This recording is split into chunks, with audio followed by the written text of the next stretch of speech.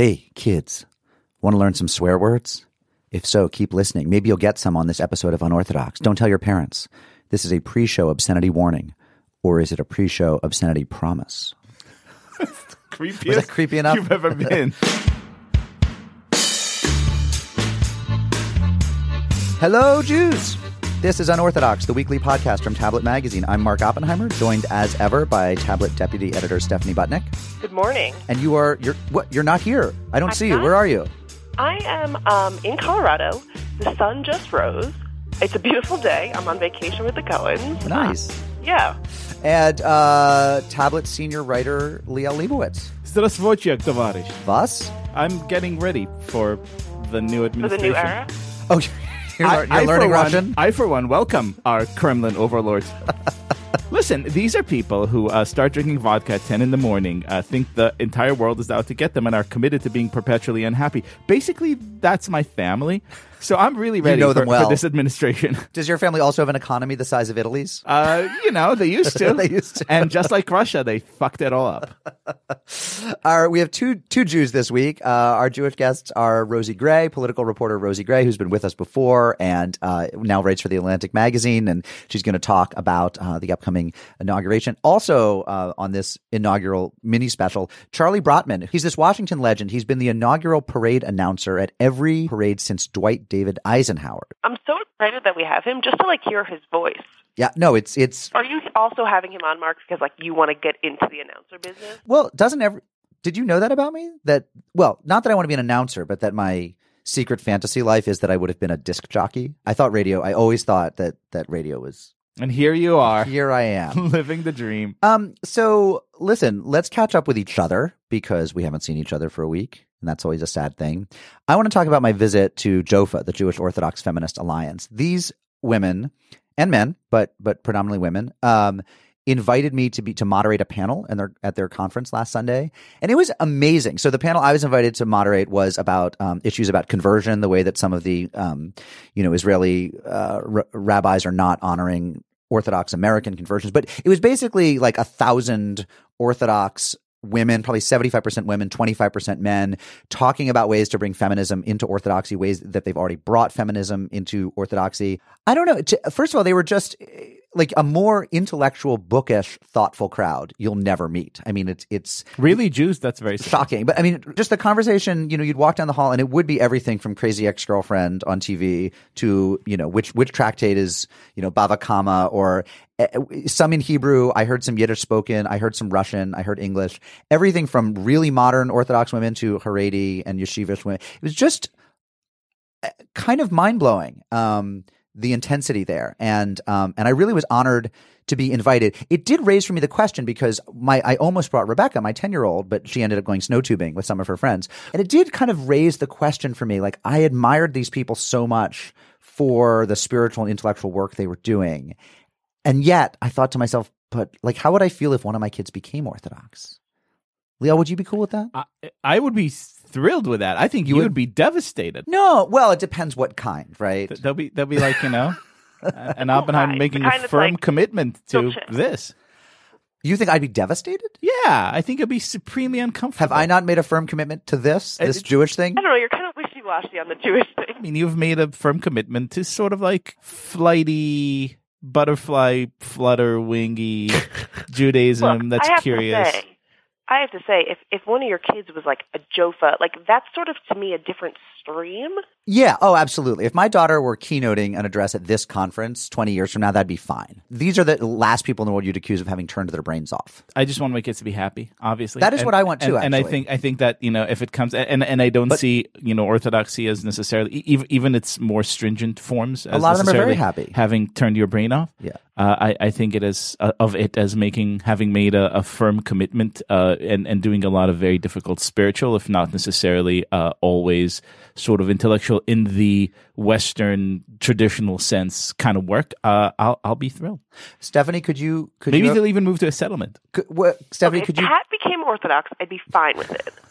Look, the other thing is I think it's pretty easy, even for us to rag on the idea of Orthodox sort of like. We weren't ragging. I don't think any of the three of us was ragging. Not right now. You just said turn your brain off. No. That's What I kind of said an is these are the indication. last people. I was defending them against the charge some secular folk have. I'm saying that we it's easy to like make fun as sort of like mainstream secular-ish Jews. On the show, we've sort of like poked fun a little bit. But actually, I think Liel's sort of right. There is like this real depth and richness of like this idea of committing so much to something. I completely agree. I'm a little surprised that you guys think that I'm in any way anti-Orthodox. Like I don't think you are. No, I don't think you are either. I just think you're assiduously how would I put it? Assiduously non-Orthodox. Well, I for myself don't have the discipline or the temperament to do anything all the way. That's what I'm saying. Right. Yeah. Whereas precisely what whereas I'm saying. Liel does. Right. I And don't have the attention span. And I'm sorry, I can't use my phone for 24 hours. what? Right. Here's a question for you. What would have set you more? A daughter marrying a non-Jew and completely leaving the fold, no interest, not raising the kids Jewish, 100% disconnected, or a daughter becoming, say, Lubavitch and going full in? Definitely the former. Definitely having a child who was completely uninterested in Judaism. Because I mean, I think what we want to keep having with our kids as they grow older and decide that we're lame and uncool and we become just these annoyances, right, is we want to continue to have a connection with them, right? And we want to still feel like we're in conversation with them. And I feel that way with my parents, and I'm, really grateful for that. I feel like a kid for whom Judaism was just this weird thing that like my parents kind of did when I was growing up, but like the sooner I could get rid of it, the better. Or just total indifference. There'd be this chasm where the conversation would just kind of disconnect. And that would be hard. Stephanie, what's your answer to that question? To whether Would you rather have your future little Butnick Cohens? Would you rather Cat Stevens completely disavowed his Judaism or became Orthodox? If Cat Stevens is following on the true Cat Stevens trajectory, He's Muslim? He does leave the fold. This is when I'm going to play the young person card. I actually don't consider these things very seriously. Like they don't have any like. I have a very low frame of reference for this kind of thing. That's astonishing to me. And I've noticed this before, Stephanie, that you're someone who's exceptionally good with children. Like has almost never been anyone better with my children than you. You are such a natural mother, and yet when we've talked about things like future parenting, you're like, I've never even thought about that, which is strange. You know what? I'm just like not that thoughtful of a person. Well, what's up with you guys? Enough about me and my Jofa conference. What's up with you guys? Like I said earlier, I'm in Colorado with the Cohens. I'm having a great time. I haven't skied in about like a decade, but it turns out I'm very good at it. No doubt. So I did it for 2 days. Like, I spent the first, like the whole plane ride being like, ooh, I don't know if I'm going to ski. I'm very scared. I don't know if I can do it. And then I got on the ski slope and I was like, oh, damn, she good. So I skied for 2 days, and now I'm in a lot of physical pain. Oh, it's so the best soreness, though. The post-skiing soreness is so great. Liel, what's up with you? We don't ski. You don't ski? No, my people are desert dwellers. Weird, because I see you as like a hella skier, like the people who jump out of the planes.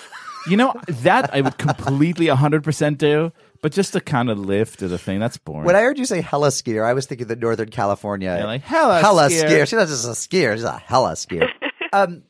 Let's take this chance to welcome some new subscribers to our podcast. It's the law firm of Roxanne Glassenberg, the cat girl from our Boston show. Remember the girl in the cat? Absolutely. They've given her. Glad she identified herself. Yeah, she's getting the newsletter now. Jessica Torch, Linda McGeed, Avi Stein, Panina Feldman, whom I saw at the Jofa conference. Thanks for saying hi. Ellie Reiter, Gary Gans, Michael Lamoti, and Alyssa Reiner's mom. Hey, Alyssa Reiner's mom. If you want to be a subscriber to the newsletter, which is now written by our own Liel Leibowitz, send an email asking for it to unorthodox@tabletmag.com. And then, so you never miss an episode of the podcast, subscribe to the podcast on iTunes or Stitcher or wherever you get your fine free podcast. I'd like to take one quick second to go back to our new subscriber, Jessica Torch. Oh, I know about Jessica Torch. I know about her. Yeah. Liel, what do you know about Jessica Torch? Oh, I know about Jessica. So Jessica Torch was an unsuspecting college student who one Hanukkah was at a laboratory at Columbia University when a menorah, a radioactive menorah, accidentally fell on her, caused a huge accident, and making her into Jessica Torch, the Jewish superheroine who burns for 8 nights whenever you need her to. Wait, this is embarrassing because my version of Jessica Torch is also a Jewish superhero, but her torchness is based on the light above the ark. Ooh, and so she the needs that light Ner to be on. Yes, and she needs that light to be on to it's the source of her strength. You know what? I had something so much lamer than that. We're just going to stop there with Jessica Torch, superhero Jessica Torch. Here's my only question: What's her daily persona when she's not Jessica Torch? She's Jessica Goldfarb? Oh, she's a chazan at a shul. She's a chazan at a reform shul in Murray Hill. Okay, there we go. A news reporter for the local Jewish paper. The exponent. She can keep an eye on what's going on in the community, so she knows who to save. She reports on local simchas. Yes. I hope she saves us. I hope we're on her list of people who probably need help. Jessica Torch, we're lucky to have your light. Saving us from darkness. The light of our lives. Yeah, she is. News of the Jews. We've got some fun stuff this week. So this was a late addition to News of the Jews. This is from ynetnews.com. Nazi descendants sing Hatikva to Holocaust survivors. There's a headline. Okay, from the article. There's a trip for young Germans called the March of Life, where descendants of Nazis meet with Holocaust survivors to bear witness to their grandma and grandpa's crimes. On a recent trip to Netanya, the young Germans even presented a Hasidic dance to the survivors and sang a modern version of Israel's national anthem, Hatikva, which included a rap segment in German. They then handed out flowers to the survivors. What? Yeah, Shlomo, I'm very sorry about everything Grandpa did. And now, to make it up to you, I know how much you like the rap music. It's I think Germany there are these amazing things going on where they are so obsessed with not forgetting. No, they grapple. Yeah, they grapple all the time. And it's can you imagine being, you have no control who your grandparent, what happens, but you still, it sounds like they are born with this weight. I completely agree. I do have to say that rapping at elderly Jews in German might not be what they need. Right. According to MarketWatch, convicted Ponzi schemer Bernie Madoff, monopolized the hot chocolate market in his North Carolina prison. According to journalist Steve Fishman, who has stayed in touch with Madoff, the convict is idolized behind bars for his business acumen. Quote, Bernie really was a successful businessman with quite original insights into the market, and he's continued applying his business instincts in prison, Fishman said. At one point, he cornered the hot chocolate market. He bought up every package of Swiss Miss from the commissary and sold it for a profit in the prison yard. He monopolized hot chocolate. He made it so that if you wanted any, you had to go through Bernie. That is insane. And so it's not cigarettes anymore. It's hot chocolate, Swiss Miss. I don't actually care about this, but I want to see this spin-off on Orange is the New Black, where there is someone, because they had a sort of a Paula Deen type person coming into the prison last time. Wasn't it a Martha Stewart type person? It was a Martha Stewart, but she was kind of racist. She was like a mashup. Yeah. So she had a little Dean in her. Little Dean in her. According to the Daily Mail, in England, an Amazon employee has been sacked for leaving a note for a Jewish customer, which read, "Greetings from Uncle Adolf." The worker left the anti-Semitic note inside a parcel which contained a toy that the woman had ordered for her niece. It's believed that the culprit, the Amazonian, guessed that the employee was Jewish because of the surname. The Amazonian was correct. It was a Jewish customer. The employee has been sacked, and police are investigating the incident as a hate crime. Can I tell you why this is so terrifying? Because it's not the anti-Semitic thing at all. That I could totally live with. It's that feeling that I think we all have that the people packing up our orders are silently judging us for the shit that we buy. And by the way, one way to actually fix rampant consumer society is not just to allow, but encourage Amazon employees to put horrible notes, shaming you. It's you do not need this. Signed, Uncle Adolf. Uncle Adolf is actually just our moral compass. That's exactly right. My favorite part of this article, though, it says, Adolf, presumably referred to Adolf Hitler. The kids these days. Actually, yes, thank you for spelling not that Adolf out. Green, who wrote and composed On the Town, the musical, but Adolf Hitler. Not Adolf Ox, the publisher of the New York Times, but Adolf Hitler. But Adolf Hitler, right? And then finally, this gem, according to IsraeliNationalNews.com. Very good. The official Palestinian Authority television news network has accused Jews of orchestrating the mugging of socialite and reality TV star. She's not really a socialite. I don't know. She's a businesswoman. Not laughing. That is no joke. International financier and businesswoman Kim Kardashian in France last October.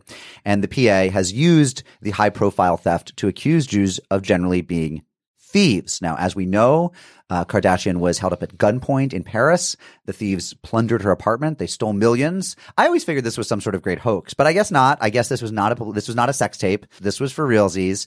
Again, I'm reading from the IsraeliNationalNews.com article. While the incident would at first glance appear to be an odd platform for spreading anti-Semitic tropes, a special report on Palestine this morning portrayed the mugging as an example of what it described as rampant criminal behavior by Jews. Now, this is based on the fact that 2 of the 17 individuals involved in the crime, it seems, were Jewish, including Kardashian's driver and her driver's brother, who may have tipped off the criminals. However, the suspected thieves are not Jewish. They're Muslim immigrants from Algeria, but somehow this is all an example of Jewish criminality. Look, here's what I'm going to say on behalf of Jews. We would never hurt Kim Kardashian.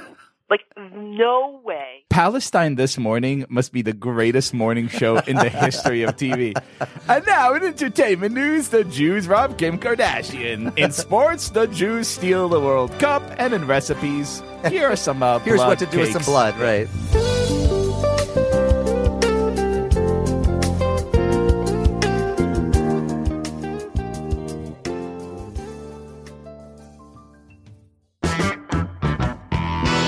Upcoming live shows, The Biggie, January 25th. Next week, we will be at the Jewish Community Center of Manhattan. We've added a guest. Not only will we be with podcast legend Jonathan Goldstein, the host of Heavyweight, and Gentile of the Week Ross Douthat from the New York Times, but Who's like a real Gentile. who's like hardcore. a hardcore Yeah. conservative Catholic. And we've added Jen Spira, who writes for The Colbert Show on late night and used to write for The Onion. So this is going to be amazing. The Jubador will be there with a 3-piece band. To register, go to jccmanhattan.org/calendar. There will be thrills. There will be drinks. Yeah. There will be insults. It's going to be really fun. Guys, if you bring shrooms, we'll drop them. If you bring nips, we'll drink them. We'll give hugs. And if you go to our Facebook page, you can find a whole page about it there. February 10th, we'll be at Temple Israel in West Palm Beach. And if you want to book us for a live show, contact Alyssa at egoldstein@tabletmag.com. Remember to subscribe to us on iTunes or Stitcher, and hang with us on Facebook. We always post something about the show there.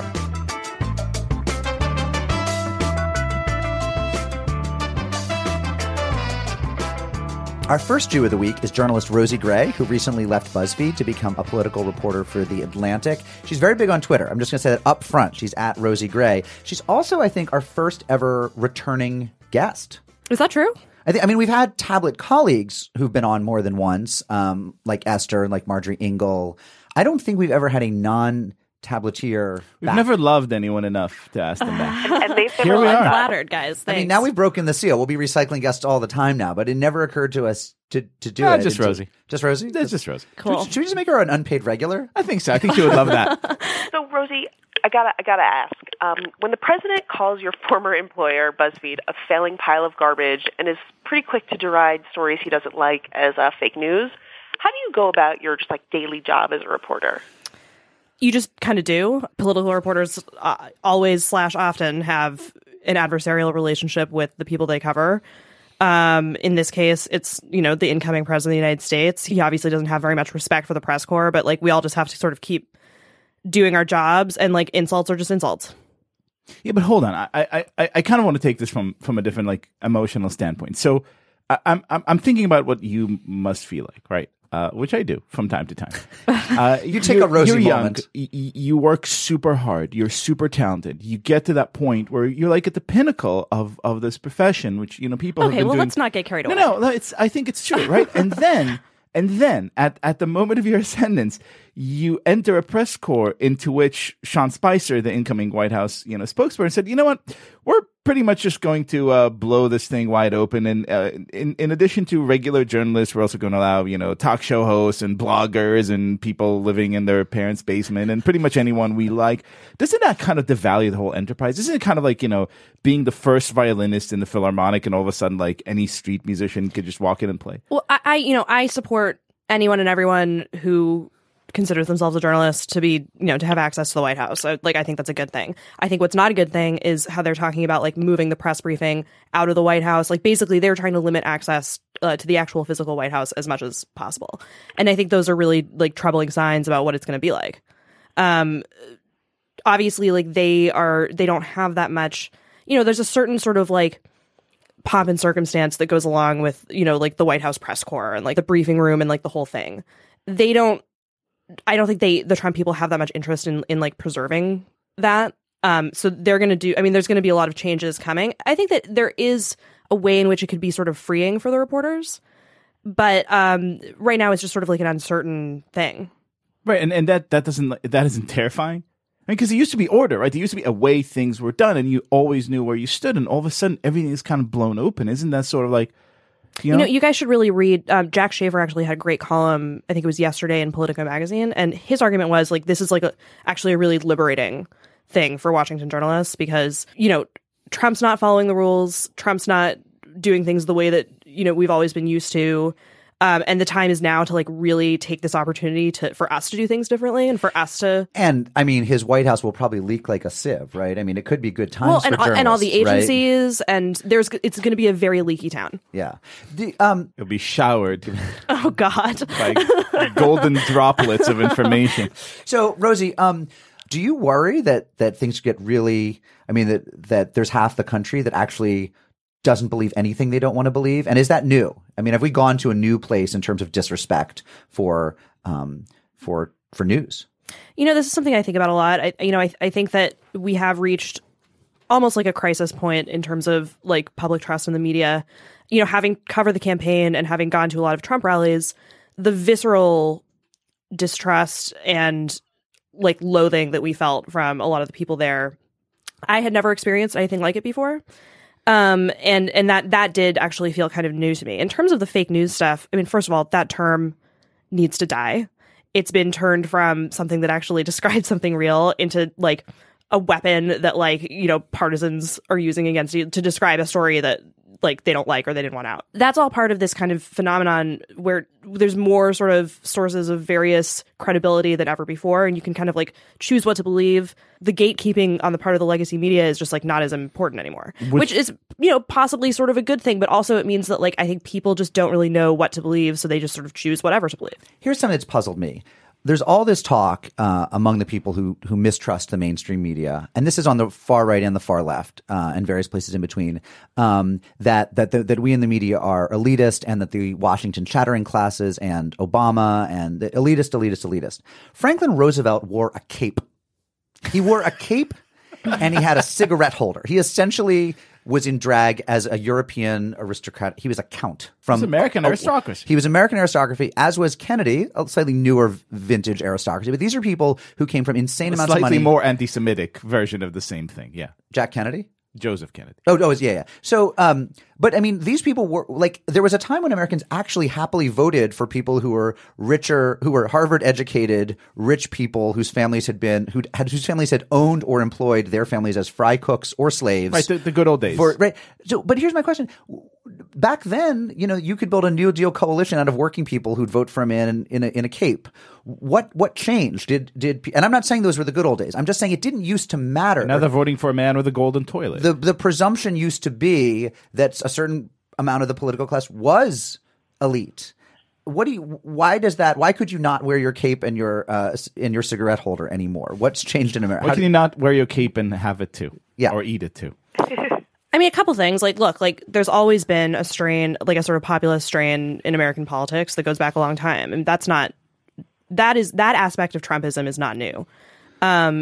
In terms of Trump himself, I mean, I would argue that, you know, I don't think he pretends actually to be like a sort of like, you know, working class guy himself. I mean, he does say stuff like, oh, like, you know, I knew all the blue collar guys in the project. I grew up on the construction site. Yeah, that whole thing. But I also think that, you know, part of why his brand is so strong is because it's this sort of vision of like the American dream and like what like the pinnacle of success in America is. So I do think that, you know, he has managed to do something that nobody else has, which is combine the fact that he is like definitely an elite, and proudly so in a way, right, with this sort of like anti-Washington, anti-establishment fervor that has, you know, taken over the right. So let me kind of, I want to get back to to your emotional life. Oh, God. You've spent like a really tough year, right? Following this roller coaster around, going to these rallies, everything is new, everything is weird. It's like Trumplandia, and you're writing these amazing reports from like these wacky situations. And I have to imagine there was a part of you that says, it's going to be November. It's going to end, right? Hillary Clinton's going to win. It's going to be normal. I'm going to be a political reporter in Washington, D.C., and it's just going to be back to kind of like routine. And now there's no routine. Like, where do you find like emotional reserves to like pivot from that to whatever it is that comes next? It caused a sort of like rethinking of like what the sort of project was that we all were sort of engaged in now, right? Because we were dealing with a really unprecedented political situation. It did sort of change my thinking in terms of like what I definitely wanted to like focus on and cover in the next year. And then, emotionally, I don't know. I mean, when huge news happens like that, it makes you feel really alive, in whether that's a good thing or a bad thing. So there's been a sort of an aspect of that as well. I mean, it definitely was not easy to be on the receiving end of like some of the vitriol. I didn't have it as bad as some of the other like the TV embeds and stuff who did like every single Trump rally for a year and a half. I mean, they had a tough time. And so they're sort of like the real heroes of the situation. Things got kind of nuts. I mean, the term Lügenpresse from the Nazi era was being bandied about. I got a video of lying press. Lying press, yeah. Right. And that became a thing over the course of the campaign. So like things did start sort of getting insane. So how much anti-Semitism is there in the Trump administration? And I'm talking Donald Trump, and I'm talking Bannon and any other assorted appointments. I don't know what's in anybody's heart. I don't know, like, who is necessarily an anti-Semite unless they've done something anti-Semitic. In terms of, there have been obviously like troubling incidents that have happened where Donald Trump has been like slow to disavow white nationalists. There was like the sheriff's star thing. So, there have been troubling things, but like I would not at this point call Donald Trump or his senior staff anti-Semites. Do you think anti-Semitism is on the rise, or are we just reading more Facebook reports of the kind of hate crimes, swastikas, graffiti that went on, that do go on year round anyway? It's really tough to say. I mean, like, obviously anti-Semitism has existed forever, right? So it's not, in terms of it being on the rise, I do think that like we're living in this like bizarre political culture where there's the huge backlash to so-called political correctness has led to like an outbreak of, plus social media has led to this like outbreak of like horrible trolls who will just say whatever they want. But those people probably believed these things prior to this and just didn't have as an effective a way of like telling you that they believe it. So in terms of, and obviously look, like, again, like other people get this worse than me. But yeah, I mean, I've noticed an obvious uptick in like anti-Semitic content in my, Twitter mentions over the last year and a half. Like, I think a lot of people have. We've noticed too. Yeah. Okay, Rosie, you live in D.C. What are you going to be doing during the inauguration and inauguration weekend? I'm actually not sure exactly what I'm going to be doing for the inauguration itself. The night before, I'm trying to get into the Deplorable, which is the like the alt-right's party. So, but they won't give me a press credential. So I'm having to go through. I shouldn't even be like saying this out loud because these are like things I'm trying to do like behind the scenes. But they, they're gonna have this big party with like Mike Cernovich and Milo and stuff. So sounds like good luck with that.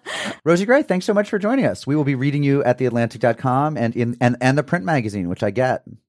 Cool. So, well, thank you guys so much for having me. And we'll be following you at Rosie Gray on Twitter, where we will send you some anti-Semitic comments. Thanks, but guys. Ours will be ironic and filled with love. Great. Looking forward. But Rosie, you're all right. You wear my ring when you hold me tight. Rosie, that's my thing. When you turn out the light, I got to hand it to me. Looks like it's me and you again tonight, Rosie. All right. The mailbox. Really good mail this week. I want to read the first one. Okay? Can I read the first one? Okay. Go ahead. All right. Dear unorthodox peeps, as a gay, biracial Jewish person, mother Jewish, father black, I have to say I feel so lucky to have found your podcast. I find it to be highly entertaining, informative, and educational, and it makes me happy to be Jewish. All my life, I am 53. I have tended to feel more of the pain of all that I am, without much of the joy or community, as it takes me 3 villages, and all the villages end up hating each other at some point. I usually find the in-between people in places more supportive, and I'm happy to have found your place. Yours, Blaine Bragg. Blaine, our gay, biracial Jewish friend. If there ever were in between people, we are so in between, and we ride in between cars on the subway. We are as in between as it gets. We're not that like daredevilish, though. We're committed to nothing. You love us. We love you. We need you as much as you need us. Thank you for the letter. Dear OC, Unorthodox Crew. I think that'd be UC, but Gary wrote OC. I listened to your podcast of January 12th today. Mohalim, Moyles, indeed must have certification. Each major Jewish branch has different levels of training requirements, but all require learning the halakha of the Brit, as well as medical training, sort of like a shachet, a ritual slaughter. And mastering Fruit Ninja on your iPhone. These days, many OBs and pediatricians have the medical skill, and many Jewish boys are going without the halakhic elements. So you're saying that basically people are ignoring the training that they should be getting, Gary. But thank you for writing in to clear that up on circumcision. And dear Mark, Liel, and Stephanie, I've been listening to Unorthodox since the summer after my sister Hannah continuously pestered me about it. I owe her great debt because your podcast has given me plenty of laughs and sparked insightful discussion. I'm considering becoming more religious, and Liel in particular has given me a lot to think about over the past few months. Inshallah. Inshallah. As they say in the yeshiva. This is from Sarah Rosenberg. Sarah, Liel actually will he will sit on your Beit Din. You're already Jewish, he will coach you down the road towards further the level up. He does private coaching. Sarah goes on. The reason I'm writing is because of your most recent discussion of Casablanca. I saw La La Land recently. For any of you who haven't seen it, the end is a clear homage to Casablanca. And this is where you guys come in. Specifically, Liel and Stephanie. Sorry, Mark, you're really missing out. I agree wholeheartedly with Liel. First museums, now black and white movies. What a tragedy. I will donate $36 to Unorthodox if you publicly shame my sister on air for her refusal to watch black and white movies and the fact that she's never seen Casablanca.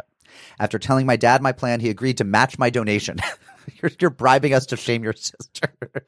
If the money isn't enough to convince you, please consider my endless gratitude and the opportunity to prove my sister wrong. Sincerely, Sarah Rosenberg, Fairfield, Connecticut. Okay, the money is totally enough to convince us. But just in case. Hannah, what's wrong with you? What the hell, Hannah? Even Mark. Yeah. Even Mark. I tell you what, believes you're absolutely wrong. Hannah, you and your boyfriend Bryce, I don't think Bryce is a Jew, by the way. You and Bryce and I will all watch Casablanca. That was like the judgiest thing I've ever heard you say. Yeah, no, we're judging Hannah. Is this not clear? Hannah, we are judging everything about Hannah's being judged. And you know what, Hannah? We will host a viewing party for you and your family to watch Casablanca. Where are we doing that, Leo? That's how much we love you. We're going up to Fairfield. You give us twice $36 and we will find a way to get together. We will act out Casablanca. I live 30 miles from Fairfield. I will come watch Casablanca with you. How about that? There you go. There you go. So funny. And I don't care what religion Bryce is. He will not pay for a ticket, but he will totally watch You see what I did there? I just got myself a free showing of Casablanca. And probably like a meal, or at least some popcorn. Yeah, I want some food. I'm a vegetarian, but I'm flexible. If you're cooking, if it's free and you're cooking, I'm flexible. Mark, I also have to say, this letter was a request to shame Sarah's sister, but also shamed you somehow. It did. Oh, it was the museums and the the double black and white shaming. movies. So Hannah, Mark, you're both very wrong. Please watch that movie together. Big dummies. I want Sarah there. I want Bryce there. I want Sarah's boyfriend. I want the dog. I want a little the whole mishpucha. The whole mishpucha. All right, dear Unorthodox, there's something Liel said in the last episode that I wanted to spend some time on. That's such a Jewish way to be. It's like we've got to talk. I'm not going to tell you what about yet, but we're going to spend some time on this. There's something that's bothered me for a while. People often say, no, but this is probably the greatest letter we've ever received. This is drop everything, people. People often say, quote, if your mother's vagina is Jewish, then you are, unquote. But shouldn't it be the uterus? What about children born by C-section? This has to have been a thing that the rabbis have written about extensively. No? Joyce Ketterer. Joyce Ketterer, you are a halachic genius. You are a shining light of our people. This is exactly, this is why we win all those Nobel Prizes. It's thinking like this. It's amazing. No, this is true. This is she's definitely right, and I think we should have someone who's like an expert on this stuff. Yeah, Right. could someone At least knows more than we do. Is this an expression about your mother's vagina that everyone in the Jewish world knows except me? I had never heard that before. You had never spent a lot of I time think thinking I about just your heard mother's Liel say vagina. it a lot. Liel says, But I yeah. think he just likes to say that word. Vagina? Yeah. Pronounced like China. Necessity. Do you know the poem? It's by Frederick Seidel that has the line about the shiny China vagina. It's about a sculpture. A more beautiful and memorable line of poetry has probably not been written in the past 50 years. The shiny China vagina. Well, Stephanie, a couple of these letters were for you. I have to say, I'm very pleased with what we're hearing back on the Baby Silverman name front. My sister and Cliff said he felt like a celebrity when he was mentioned on the podcast. He's practically a Kardashian. My sister asked why you made fun of his name, though. But Did we? I was like, I think it's just because Mark's a bully. Yeah. I made fun of Cliff. Also because his name is Cliff. Cliff, yeah. Come on, he's the best. Okay, a few letters that came in on the baby front. Mazel tov, Butnicks and Silvermans. In honor of the baby's father, Cliff, I think the baby's name should be Tzuk, T-Z-U-K. It isn't an actual name, or at least not a popular one, but it means cliff in Hebrew. If you insist on adding a middle name, which most Israelis don't have, I suggest Tzuk Eitan Silverman. Which, by the way, you realize is the name of the recent IDF operation in Gaza, Tzuk Eitan. Tzuk Eitan. It's an amazing name. Are you serious? Yeah. It's it's like a just for that cliffhanger? reason, that should be the name. Only name him after military campaigns. I love that. A defensive edge. What was it? Protective shield. Protective Okay, shield. he has so Iron Dome. Vito has a question. Why do many American Jews whose babies' names already have Hebrew roots give them completely different Jewish names? For instance, a Michael Joseph being given the name Moshe Yaakov instead of Mikhail Yosef. I've wondered the same thing. Yeah, I completely And agree. You'll meet an American named Hannah, and her Hebrew name will be Shlomit. And you're like, but you have a Hebrew name. Okay, so I like that. Suk Eitan. We got another letter from Leanne Lieberman, who suggests Satchel Silverman and is my new favorite person in the entire world. A nice callback to our letter writer, Satchel Feldman or Satchel Goldfarb. Cornfield, who hates us. Yeah. Satchel Silverman is an amazing name. It's a classic. Yeah. Stephanie, can I ask you what kind of name, and I assume that your sister has not revealed names yet. Am I right? No, I'm revealing them on air. But what kind of name do you see Franny and Cliff going for? I do think they want something with a little, Hebrew flair. I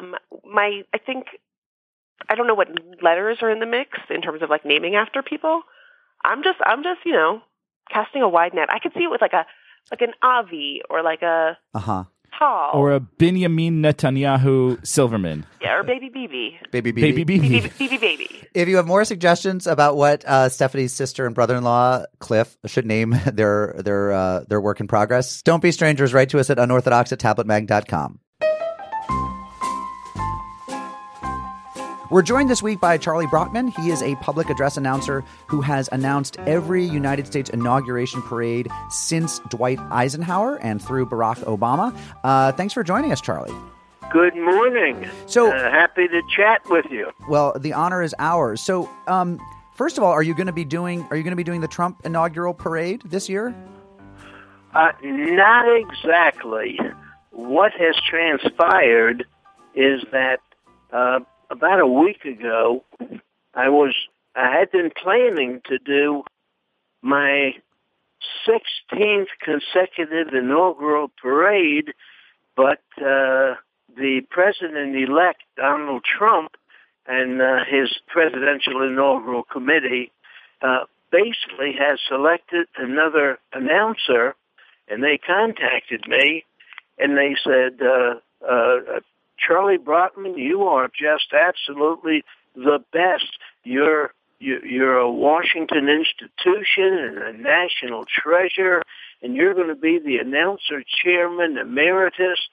But we have another announcer that we're using this time. For shame. And I was taken aback, actually devastated how anyone but me could be the announcer. So, I have been the only announcer that the parade has ever had. We've been doing it for 60 years. It seemed as though one of the men that works with the president-elect, they selected him because he had done them he was very good for the Trump group. Is this guy even? They would reward him. Is this guy even an announcer? Saying that you can be the announcer. Is this guy even? Does he know what he's doing? Really devastated and down for a day anyway. And then the next day, I get a call from the NBC in Washington, Channel 4, and they said, Charlie, if you're not going to be the announcer for them, I would like for you to be the announcer for us. Oh, good. And I says, terrific. And so I accepted, and that's what I'm planning to do. We're thrilled to hear this, and we hope that you will take this opportunity to really critique everything about the new guy, right? Because what are they doing? How dare they? I know. We are outraged. I was disappointed, and after they're saying how wonderful I am, then they put kind of a PS to it and said somebody else will be doing the announcing. Or in Trump language, you're fired. Right. Tell me, how does one get into the announcement business? Oh, that's a good story. Good question. I was the stadium announcer for the Washington Senators Baseball Club in Washington, and I got the job in Orlando, Florida, of all things. They were having spring training, and I saw and interviewed Calvin Griffith, who was the owner of the team, and he says, Charlie, you look like you're really doing a good job as an announcer. Would you be interested in coming to Washington and being the stadium announcer at Griffith Stadium? And I says, Calvin, if I ever got that job, I would think I died and going to heaven. I mean, that's my hometown. I'm Washington all the way. Well, one thing led to another, and in 1956, I became the stadium announcer and public relations for the baseball team. And then all of a sudden, the Washington Senators are playing the New York Yankees, and who comes out but Dwight D. Eisenhower? He's throwing out the first pitch. And I'm saying, wow. Next thing I know, I'm introducing the president to the ball players in the locker room, and it's really quite an amazing thing. And next thing I know, the season is over. I get a call from the White House, and the woman says, are you Charlie Brotman, who did you announce introduced Eisenhower at the ball game? And I says, yes, ma'am. She says, well, he must have been really impressed with you because he's asked everybody at the White House to try to locate you to see if you'd be interested in introducing him again. Charlie, what was your favorite inauguration? Is there one of them that stands out in your mind as just the best? Well, I got a couple. I guess Eisenhower, only because it was the first. So that was really had my adrenaline going. And the next, John F. Kennedy, instead of having a 2-hour parade, John Kennedy had a 4-hour parade. and the other that really stands out with me is Ronald Reagan. In 1981, he had the most expansive and expensive parade of all time. They had like $50 million into the D.C. economy, and they did make a mistake, unfortunately. This is a, quote, unquote, daytime parade.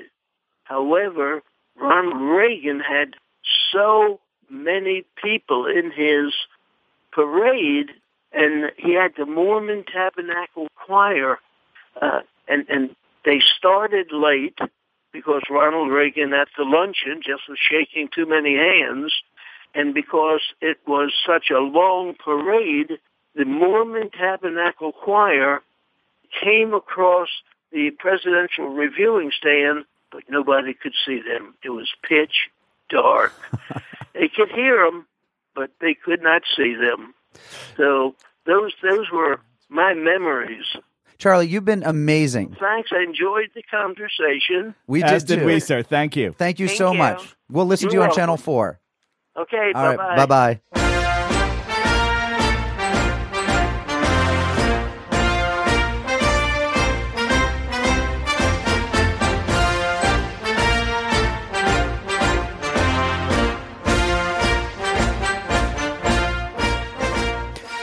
Some Mazel Tov this week. Stephanie, what you got?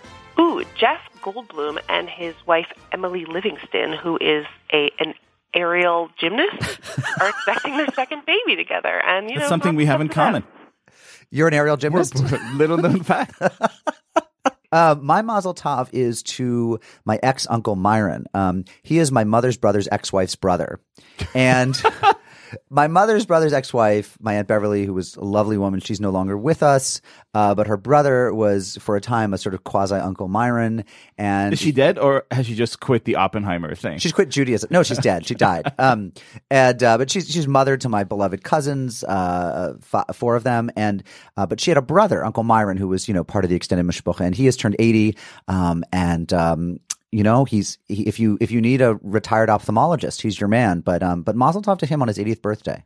Hey, if anyone else has an Uncle Myron, I feel like everyone has an Uncle Myron story. So just send those in. Yeah, totally. And there are no is there a Myron anywhere under the age of 60? Who is not an uncle? It might be Myron Silverman. Who knows? We're throwing that name into the hat.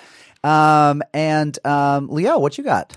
I have a huge, big, loving Mazel Tov to Crazy Ex-Girlfriend, one of the greatest shows on television. And Rachel Bloom, its amazing creator, did us such an honor this week. She did us a solid, you might say. She did us a solid by giving a shout out to our beloved Tablet Magazine, and not just this, to Tablet Magazine's Twitter feed, To our Twitter feed. edited by our very own Alyssa Goldstein.